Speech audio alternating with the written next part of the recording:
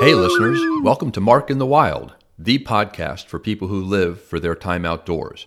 Whether you're an old hand or just getting started, from hiking and biking to canoeing and kayaking, snowshoeing, skiing, camping, climbing, and more.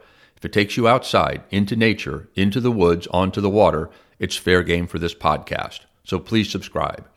I'm going to interview makers, adventurers, and dreamers. Plus, I'm going to share some of my thoughts and opinions based on my years in the wild. So, who are the makers? They're the people with an idea so compelling that they feel driven to bring it to life. A young woman comes back from hiking the Appalachian Trail and decides to launch a line of backpacks specifically designed for the female anatomy. Or a guy takes his family on a trip to the Boundary Waters and comes home convinced that the world needs a better canoe or lighter paddle. The makers sweat and toil and finally take their idea from the drawing board to reality. Then there are the adventurers, the men and women who are out there, running the rapids, climbing the walls, hiking the trails.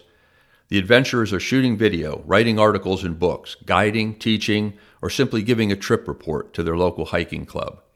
Many of them have interesting stories, and Mark in the Wild will give them a platform. And finally, there's the dreamers.